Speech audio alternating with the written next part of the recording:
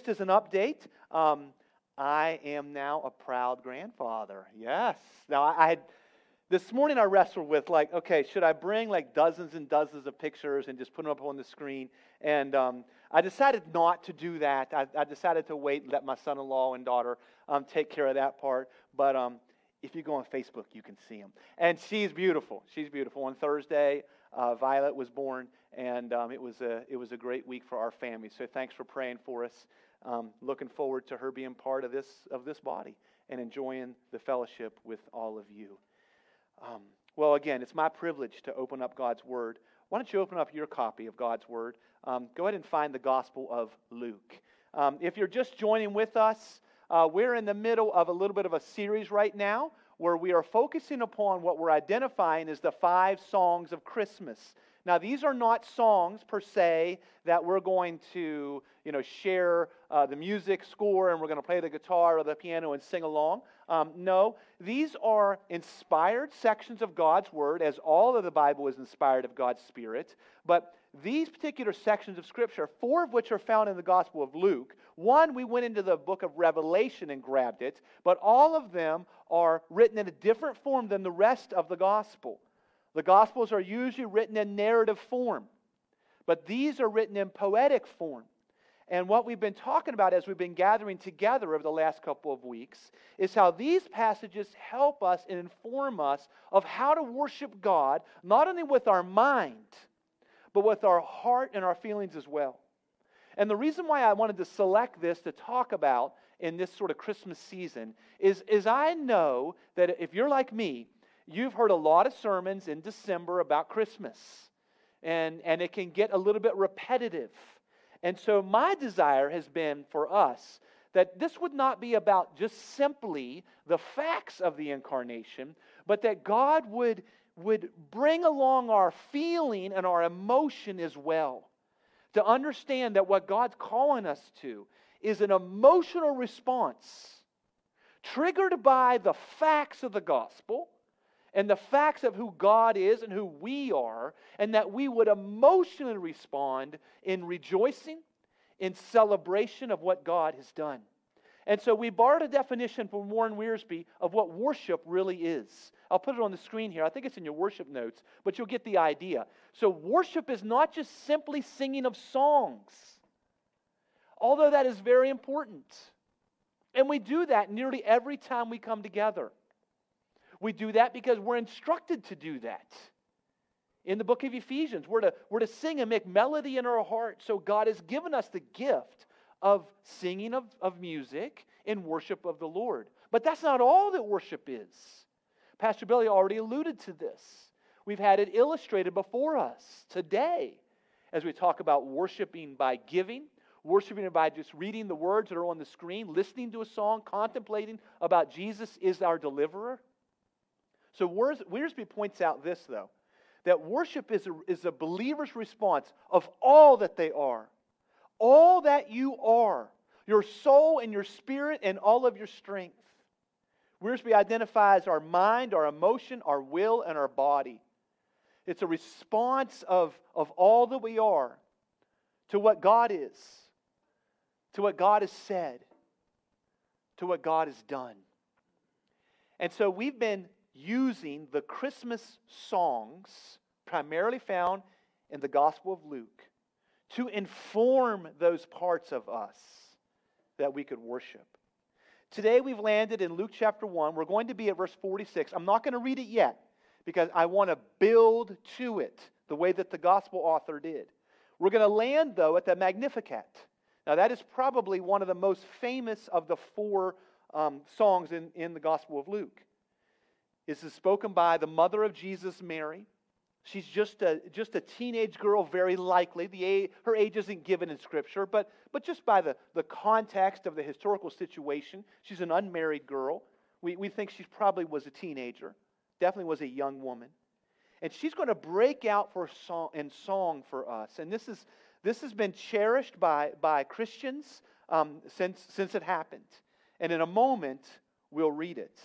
But before we do that, I want to, again, see, my desire is that we can fill up this song with potential, energy, before we read it. That we can understand. It's like we're blowing up a balloon, folks. The context blows up the balloon. And then we pop it, and we see and we experience this overwhelming joy of celebration. So how do you get that? How do you blow up the balloon? Well, we got to get into the skin of Mary. We got to get into the life that she was living. It's one of the reasons why I wanted you to hear and to think about the words of that song that was played for us just a moment ago, My Deliverer. You'll find it in Luke chapter 1. So if you haven't turned here, go to verse number 26.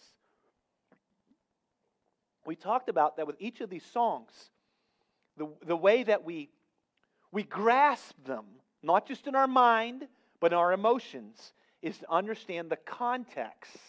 Now that's always the case with Scripture. Context means that we understand the verses that surround it, but it also means we understand the situation that it is written in.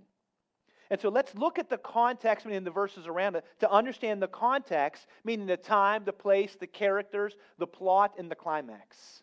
So look with me at Luke chapter 1, verse number 26. Again, blowing up the balloon of this song.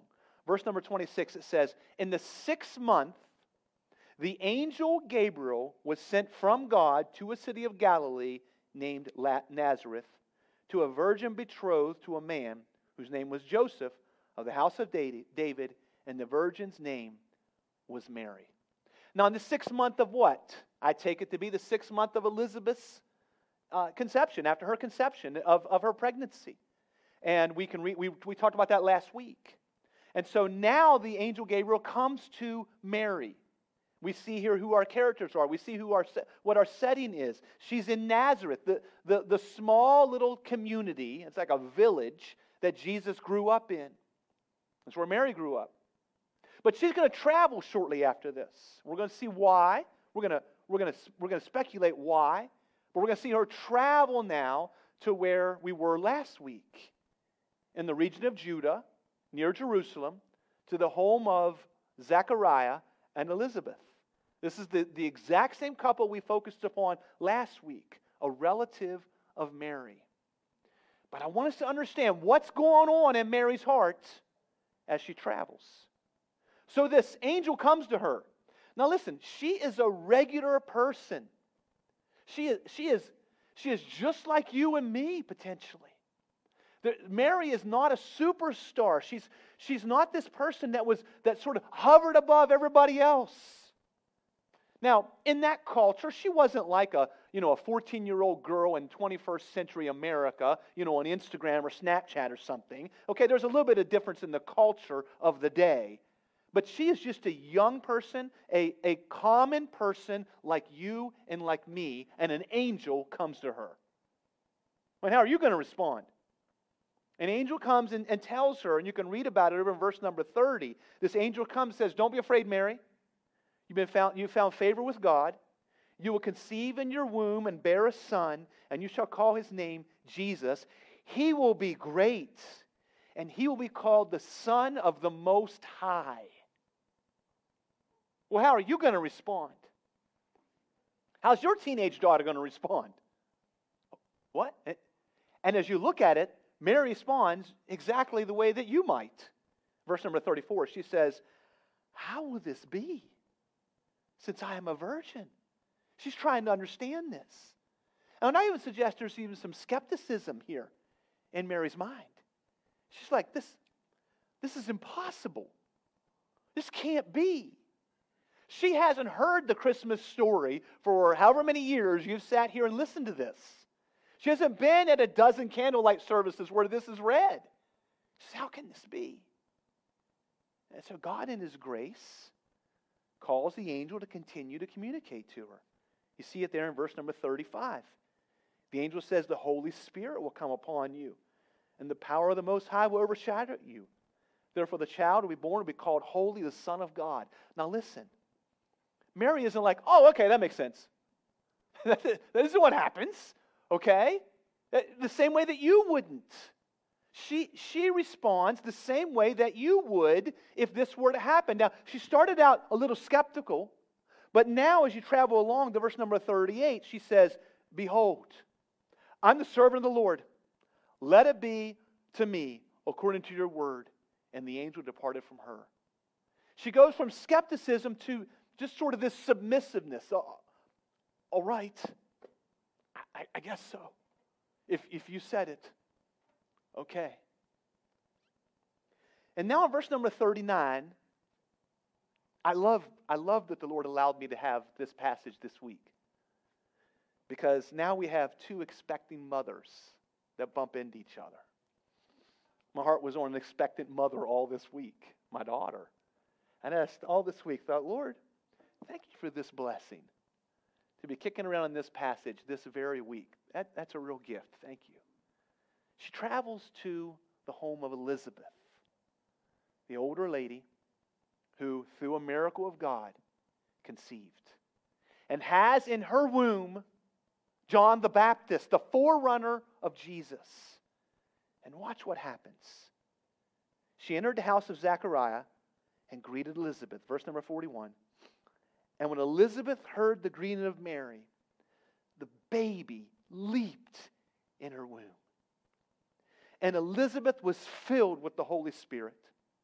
And she exclaimed with a loud cry, Blessed are you among women, and blessed is the fruit of your womb.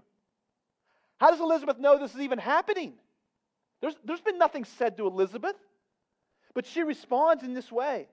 And why is this granted to me, that the mother of my Lord should come to me? For behold, when the sound of your greeting came to my ears, the baby in my womb leaped for joy. And blessed is she who believed that there would be a fulfillment of what God was spoken to her from the Lord. Mary went from skepticism to this just sort of submission, okay, to now absolute surrender to God. And you see it now in her song. She is now going to just be overwhelmed with worship of God. Do you see the grace of what God did in this just common girl's life? She started out like, I don't know about this God. Maybe this is the way it was for you when you came to Christ. Maybe this is how your journey has been or should be. At first, she just kind of moved forward like, I don't know about all of this. And then she grew to this sort of submission before the Lord. And now she is surrendered to Him. And she breaks out in worship. Listen, this is honestly why, this moment is why, as one of the shepherds of Centerpoint, I wanted us to talk about these songs. I wanted to see our people, the people that call Centerpoint their home, this flock of people, grow in this same way. To where you hear the truths of the incarnation of Christ. And maybe they seem a little bit too great to be true. But God in His grace has brought truth into your life. Just like He did in Mary's life. He did it through the angel Gabriel for her. It's probably not going to happen to you. It's going to happen through God's Word. And when she heard this word, God's Spirit worked greatly. And she said, whatever you say, God. And then she moved further as Elizabeth spoke truth into her heart.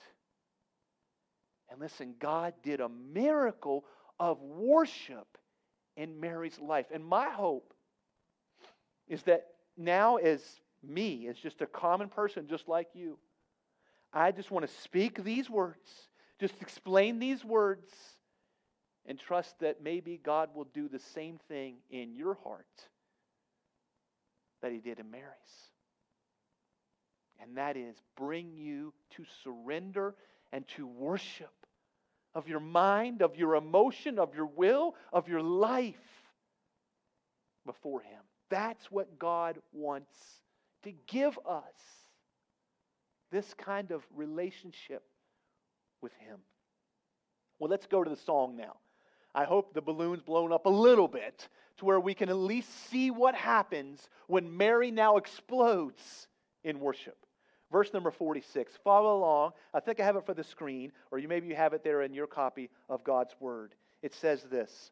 And Mary said, my soul magnifies the Lord, and my spirit rejoices in God my Savior.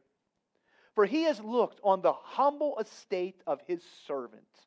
For behold, from now on all generations will call me blessed. For he who is mighty has done great things for me, and holy is his name. And his mercy is for those who fear him. From generation to generation, he has shown strength with his arm. He has scattered the proud in the thoughts of their hearts. He has brought down the mighty from their thrones and exalted those of humble estate. He has filled the hungry with good things, and the rich he has sent away empty. He has helped his servant Israel in remembrance of his mercy as he spoke to our fathers, to Abraham, and to his offspring forever. And then Luke wraps it up and says, and Mary remained with her about 3 months and returned home. We'll see what happens after that next week. Now, one of the things that biblical scholars wonder about, and maybe this is something that hasn't occurred to you to consider, but one of the things that we wonder about is how did this teenage girl, this village girl, how did she craft these words? I mean, did she just go into trance and just sort of like utter this, some out-of-body experience? Other people maybe speculate and they say, well, maybe what Luke did is he kind of wrote his own words and said, this is the kind of thing that Mary would have said. Listen, I reject both of those ideas. I don't think Mary went into some kind of a trance and uttered these like some kind of out-of-body experience. I think as you read the passage here, you see Mary's experience, her personality, her life experience coming out. I don't think Luke crafted this for it because Mary said it according to God's word. So where did it come from? Would your 14, 15-year-old daughter express her love for God this way? Maybe not. But I think we're downplaying the life and the rearing of what would have happened in Mary's life in this day. If you were to go, we won't do it now for sake of time. If you go to 1 Samuel chapter 2, you will find there another song written by another woman with a child in her womb. Her name was Hannah. The name of the child? Samuel. Another miraculous conception. God does this often in His Word. He often has done this in His experience in people's lives. Do a miracle of conception. Happened with Hannah. She broke out in song. I'll give you a great study to do this week. Take the song of Mary and take the song of Hannah and just read them together. You will be amazed at how much they parallel one another. What is Mary uttering here? She has lived in the song of Hannah. This was a special song to every little Jewish girl. And she had lived there, and now she was experiencing what she had heard about, what she knew in her mind, she's now experiencing in her heart. See this? She is experiencing what we want to see happen in our lives.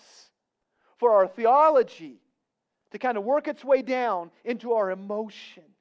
And she overwhelms in song. So we're looking at the setting here. We're getting an idea of the context. We've talked about where it happened. We've talked about the main characters. We've got Mary, the mother of Jesus, Elizabeth, the relative of Mary, the mother of John the Baptist. We've got, of course, John the Baptist in Elizabeth's womb, who does, this sidekick whenever Jesus walks up. And what an event that was. And we've got Jesus in the womb of Mary, the Son of God, living inside of one of His creations. We got to think about this. We've got to be moved to all over this. But our passage for today is the Song of Mary. And when you look at verses 46 to 49 and compare that to verses 50 through the end, you will notice a change. Just run your eye over it. Look at 46 through 49, Mary's first half of her song. And in just a moment, we're going to compare that to verses 50 through 56. And there's a stark difference in what the emphasis is. And it's very important for us to pick up on it today. One of the things that we'll notice about what Mary has to say as you're looking at it, I'll just fill in here while you look for some differences in those two different sections or maybe stanzas of this song. One of the things that's remarkable about Mary's words is she doesn't bring up this idea of the queen of heaven or a mediator between man and God in any way, shape, or form. I know that Mary has been elevated in the religion of Roman Catholicism to a level that you don't find in Scripture. Mary speaks of her own need for a Savior. Mary speaks of her being of a humble estate. Humble estate there doesn't speak of humility. It speaks of her life sort of station. When it says she's of a humble estate, that could just be, another way you could say it in our vernacular today is she's just a common person. That's all that she was. But God worked in her life. He does that in common people's lives. Like yours. Like mine. Okay, 46 to 49. The first thing I want us to see, kind of the first stanza that Mary breaks out in, is I really identify this as Jesus has come to deliver. Jesus has come to deliver. Now, the reason why this is called the Magnificat is because the very first word that Mary utters in verse number 46, it says, and Mary said, the very first word is magnify. And in Greek, that's significant.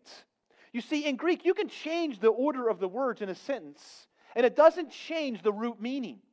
And so what you do is when you want to emphasize something, when you want something to be emphasized, you put it at the front of the sentence. And magnify is the very first word of the very first sentence of the Song of Mary. She says, magnify the Lord. What does magnify mean? Your translation may say exalt. That's another possible translation. It's very similar to glorify. And what it means to make larger. That's what it means. Well, I ask you a question. How do you make an infinite God larger? You can't do it. He is infinite in every way. Yet Mary says, my soul magnifies the Lord. What we're seeing here, what our worship is and what our response to God is we have a hunger and a call to make the largeness of God known in a larger way. That's what magnify means. It means my life, my words, my actions, they shine a light on God so that other people can see His largeness. This is what Mary says that her soul and her spirit does. They magnify and they rejoice at what God has done. You can understand the idea of magnify. Just this past week, I'm sitting in my living room, me and my family. We look out in this large oak tree behind our house, and there's an eagle in the tree eating some unfortunate animal. I don't know the name of the animal, but he had a bad day, okay? And the eagle took him out. And I look at that and I'm like, I think there's an eagle in that tree, honey. He said, no, it's just a Walmart bag flying around. It's just a white bag. It's a plastic bag. I'm like, no, I think it's an eagle. So I grab my binoculars and I magnify the image. And sure enough, it's a bald eagle eating what I'm quite sure was an unfortunate squirrel. Now, the eagle didn't get any larger. He didn't grow in size. But I could see his claws. And I could see his beak. And I don't want to gross you out, but I could see what he was doing to that squirrel piece by piece.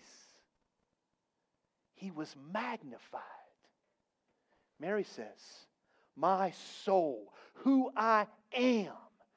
Soul and spirit are often used interchangeably in Scripture. They mean your inner person. They are who you are. You are not a human with a soul. You are a soul that happens to have a body like this right now.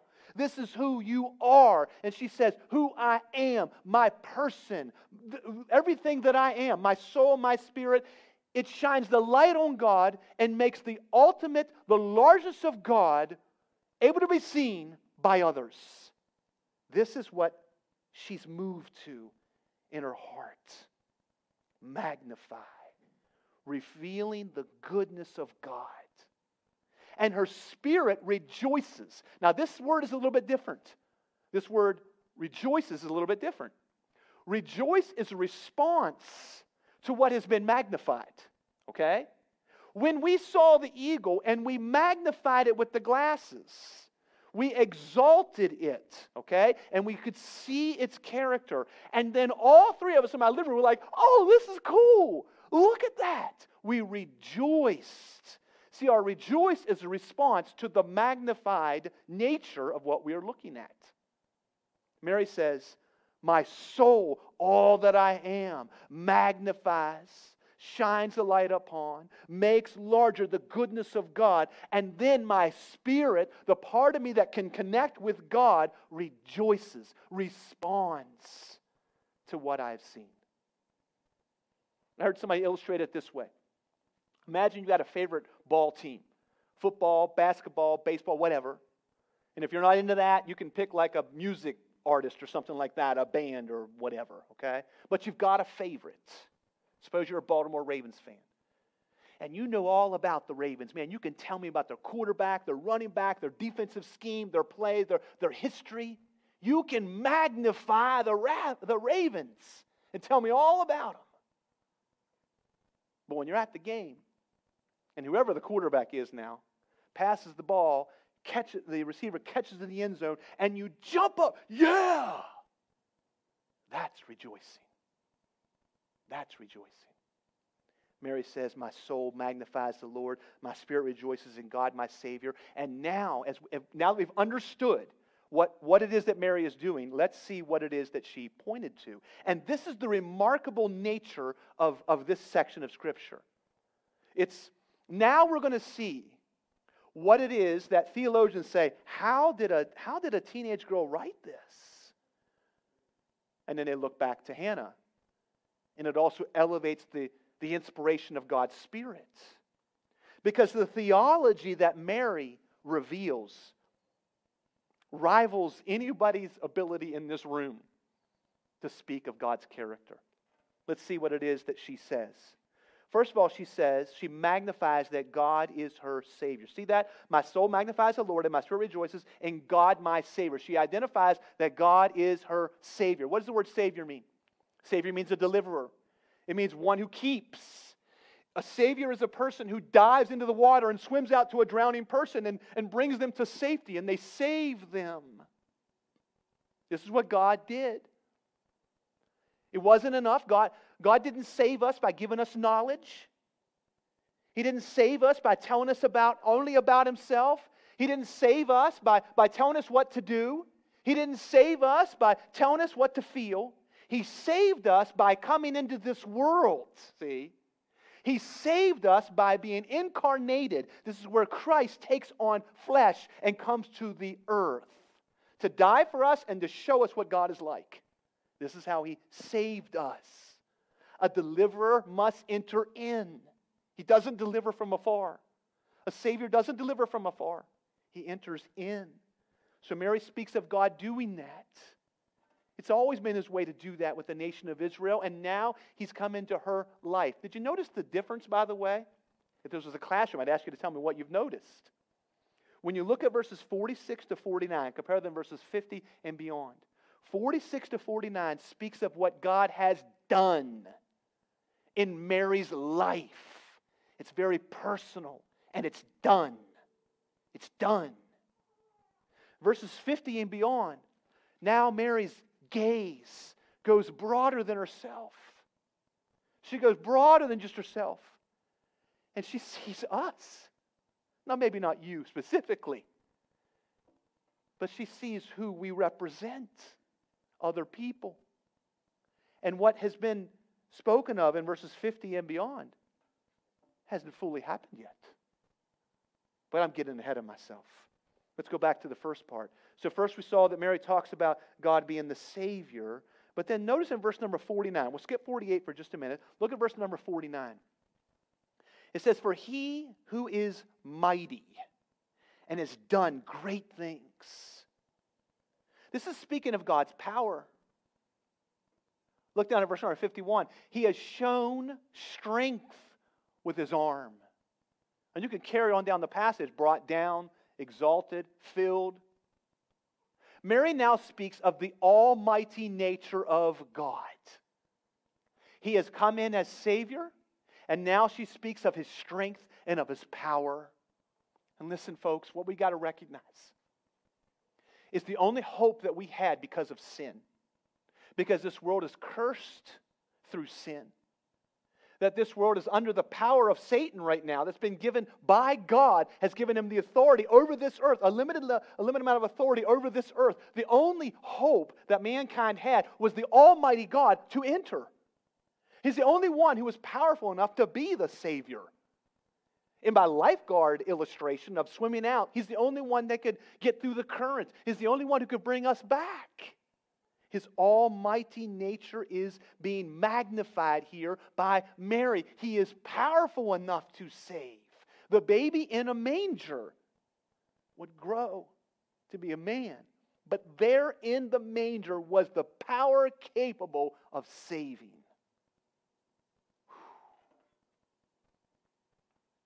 Take back a step further. Flash back 3 months in this passage. There in Mary's womb is the power of the Son of the Most High God. It's overwhelming to consider. And next, in verse number 49, look what she tags on here at the end. But it's no tag on. It's the nature and the character of God. He is Savior. He is Almighty. But He is holy. Now, what does holy mean? Holy does not mean that God is the opposite of sin. That's not what it means. I mean, you might be the opposite of sin. Other people at work may steal things, and you do the opposite of that. You don't. That's not what holy is. Holy is to be opposed to sin. God in His nature is opposed to sin. So what's that mean? That means He had to defeat it.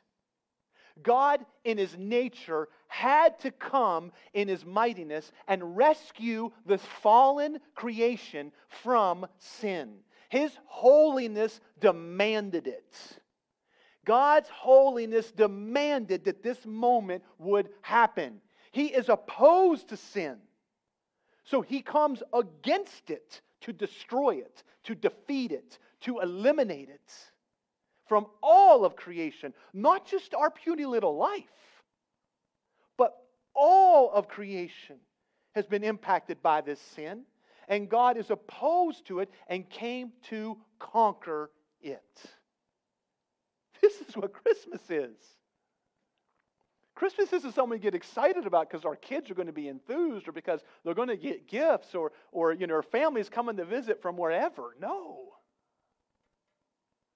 This is the Savior God, the Almighty One, the Holy One, coming into the world, invading the world to defeat sin. And Mary, she just explodes with this. And I hope that we might as well. Well, notice what she rejoices about, and I've got to get going here, okay? And that's verse number 48. And this is what all believers rejoice in. This is what all followers of Christ know about themselves. It's the secret to loving God greater. You know, if you look at your life and you say, man, I wish I had more passion for God. I wish I loved God more. Let me tell you how you get there. You understand two things. God's greatness, we've already looked at that. And secondly, my brokenness. Your brokenness. As the disparity grows between the two, as God's greatness is increased, and your brokenness is revealed. Your love for God increases. And Mary rejoices over that. He has looked on the humble estate of his servant. She's broken. She's common. She brings nothing to the table. She's not special. There's nothing about her that wouldn't be said about a host of other people. But God in His grace has chosen her for this. Oh my, how that does not parallel us. There was nothing special about you. God didn't look at you and say, I like you, so I'm going to open your eyes up to my grace. He didn't say you're good at this or you're good at that, or no. He didn't say you're going to be good at this, you're going to be good at that. No. In His grace, He came to you, the common person that you are, the humble estate that you come from, and blessed you, just like her. For He has looked on the humble estate of His servant. Behold, from now on, all generations will call me blessed. And you might say, oh yeah, well she's blessed in a special way. No, the same word is used about you. In Ephesians 1, it says you've been blessed in the heavenly places. You are rich in Christ. This is God's grace. And she rejoices over that. She rejoices over what God has done. Well, that's the first stanza. And it's very personal, see. It's very personal. It's the believer and his or her God. Understanding what God has done and rejoicing that He has delivered us from sin and lostness and brokenness. All right, at verse 50, and this will go quicker, okay? So at verse number 50, now Mary's gaze changes. As God's Spirit inspired her, likewise you will find a similar change in the words of Hannah. Remember, that's your assignment this week, right? Her gaze will change. Look at it in verse number 50. You see it immediately. And His mercy, by the way, another aspect of the character of God that we won't take the time right now to develop. But His mercy is for those who fear Him. Who? Those who fear Him. The special people? Mary and her relatives? The Jewish people? No, those who fear Him. When? Is it just at this moment? Did you have to live right then? No, from generation to generation. What is Mary now rejoicing over? And what is Mary now magnifying? She is now magnifying and rejoicing the reality that God has opened up this path to Him through this one who's coming into the world as a child, will grow to be a man and die for our sins. He has offered that to everybody, to all people, of all time, to you, to me, to those that you will bump into, to those that you have tried to share the gospel with that have rejected you so far. You never know when their eyes will open. So we keep trusting that God is going to reach people who fear Him, who respond in fear in all time. And notice what's going to happen. And so now this change is going to occur. Verse 51. Let me just show it to you here. You'll get it. He who has shown strength with His arm, He has scattered the proud in the thoughts of their hearts. Jesus is coming to rescue us. That's what we're talking about right now. And I just kind of revealed my hand. So look at verse 51. Has that happened yet?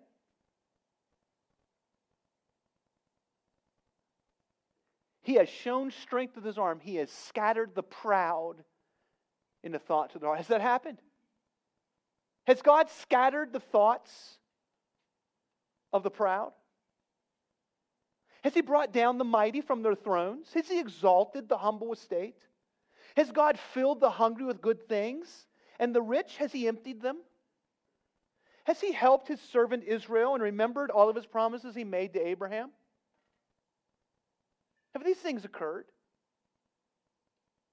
Now you may be tempted, as many people have done, to say, well, okay, that hasn't really happened like completely, but we can spiritualize it.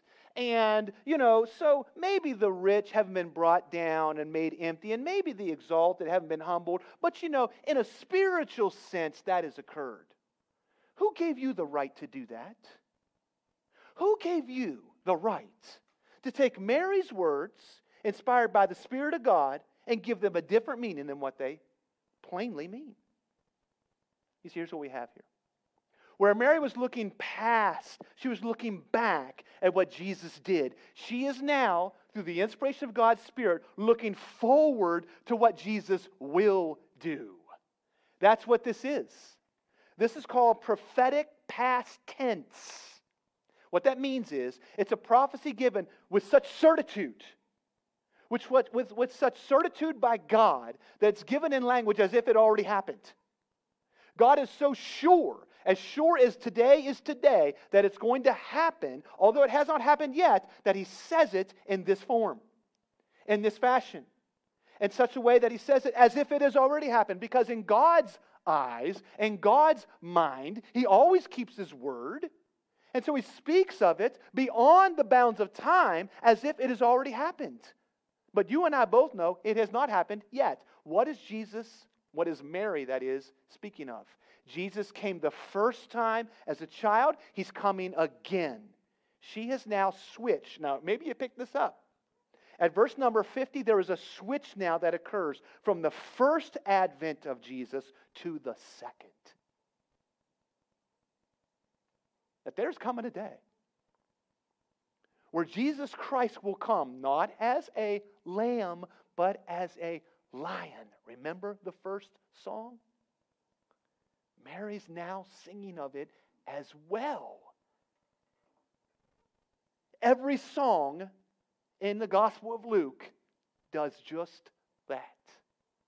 Praises God for what He has done, and praises God for what He will do.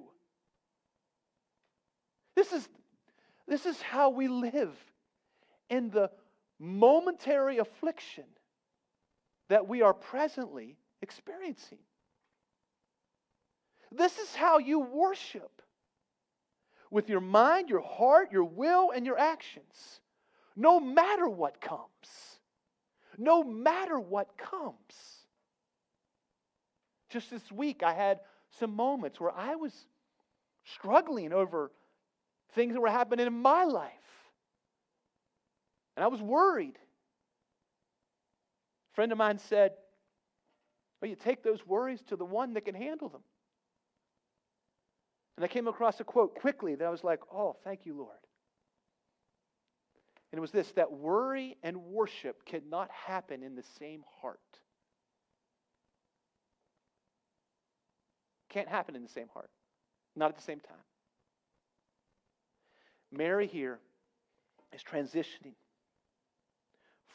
not from the past to her present, but from what God has done in the past to what He will do in the future. And this is how we rejoice. And this is what we magnify. And this is what the coming of Jesus to the earth as Savior and as King, this is where it draws us. So just three things I want to just throw up on the screen here, just little things that I knew I probably wouldn't get a chance to bring in, so I wanted to just make sure I hit these at the end. The first one I've said every week that we've talked about this, and I hope you're getting this, is God impacting your whole person. The way Mary said it is my soul and my spirit. Your whole person. Is your mind enlightened by the truth of Christmas? Your heart melted and your life released to Him. We see it in Mary's life. We saw it in Zacharias. We saw it in John the Revelator in Revelation chapter 5. Second thing I want to just throw at you to think about as we wrap up here. I mean, the unborn baby in the womb leaped for joy when encountering Jesus in Mary's womb. We must think of that in terms of the sanctity of life. in the questions of our culture, this passage must enlighten our minds of what happened. We understand things now. We understand things now that God has enlightened our minds to great truth. And then the third thing, and I think this is probably the key that I'm walking away with, is this. Looking back at what God has done and looking forward at what He's promised to do, that puts the moment that we're in its proper place. Realizing I'm just one small player, okay, between the giant edges of this mountain range, between what God has done and what God has promised He will do, and it brings my whole experience here in the middle into its proper place. Magnify God. Shine light on His bigness. Rejoice in Him. This is what worship is as we think about Jesus coming to earth. Let's pray. Lord Jesus, we thank You for Your grace, for Your plan, for Your coming, Lord, as our deliverer, as our rescuer. Father, and You're coming, You're sending Your Son again. God, we look forward to You coming and making all things right, reversing every wrong that there is. But Lord, as we wait, Lord, work in our hearts the way You did in this little girl's heart, and bring us to accept the reality of Your word, that You've worked in the past, You're going to work in the future, and this momentary affliction we're in is part of Your plan. We love You, Lord. We pray it in Jesus' name. Amen. Hey, before you go, just two things. First of all, if you're a member of Centerpoint Bible Church, I want to encourage you that today is the close of our affirmation of the 2021 budget. So if you haven't done that, there's a paper ballot over there. I know many people did it online. Thank you for that. But there's a paper ballot over there if you want to take care of that before you leave. Secondly, I really urge you out next Saturday. There's going to be a tremendous need here to minister to people in our community. And we will help you, as Sean shared. We'll let you know what to say and how to say it. We will be bathing this thing in prayer. And so come out on Saturday morning, 9:30, and be part of what God is doing. I guess the third thing is take care of that chair before you leave. Wipe it down. All right? You are dismissed.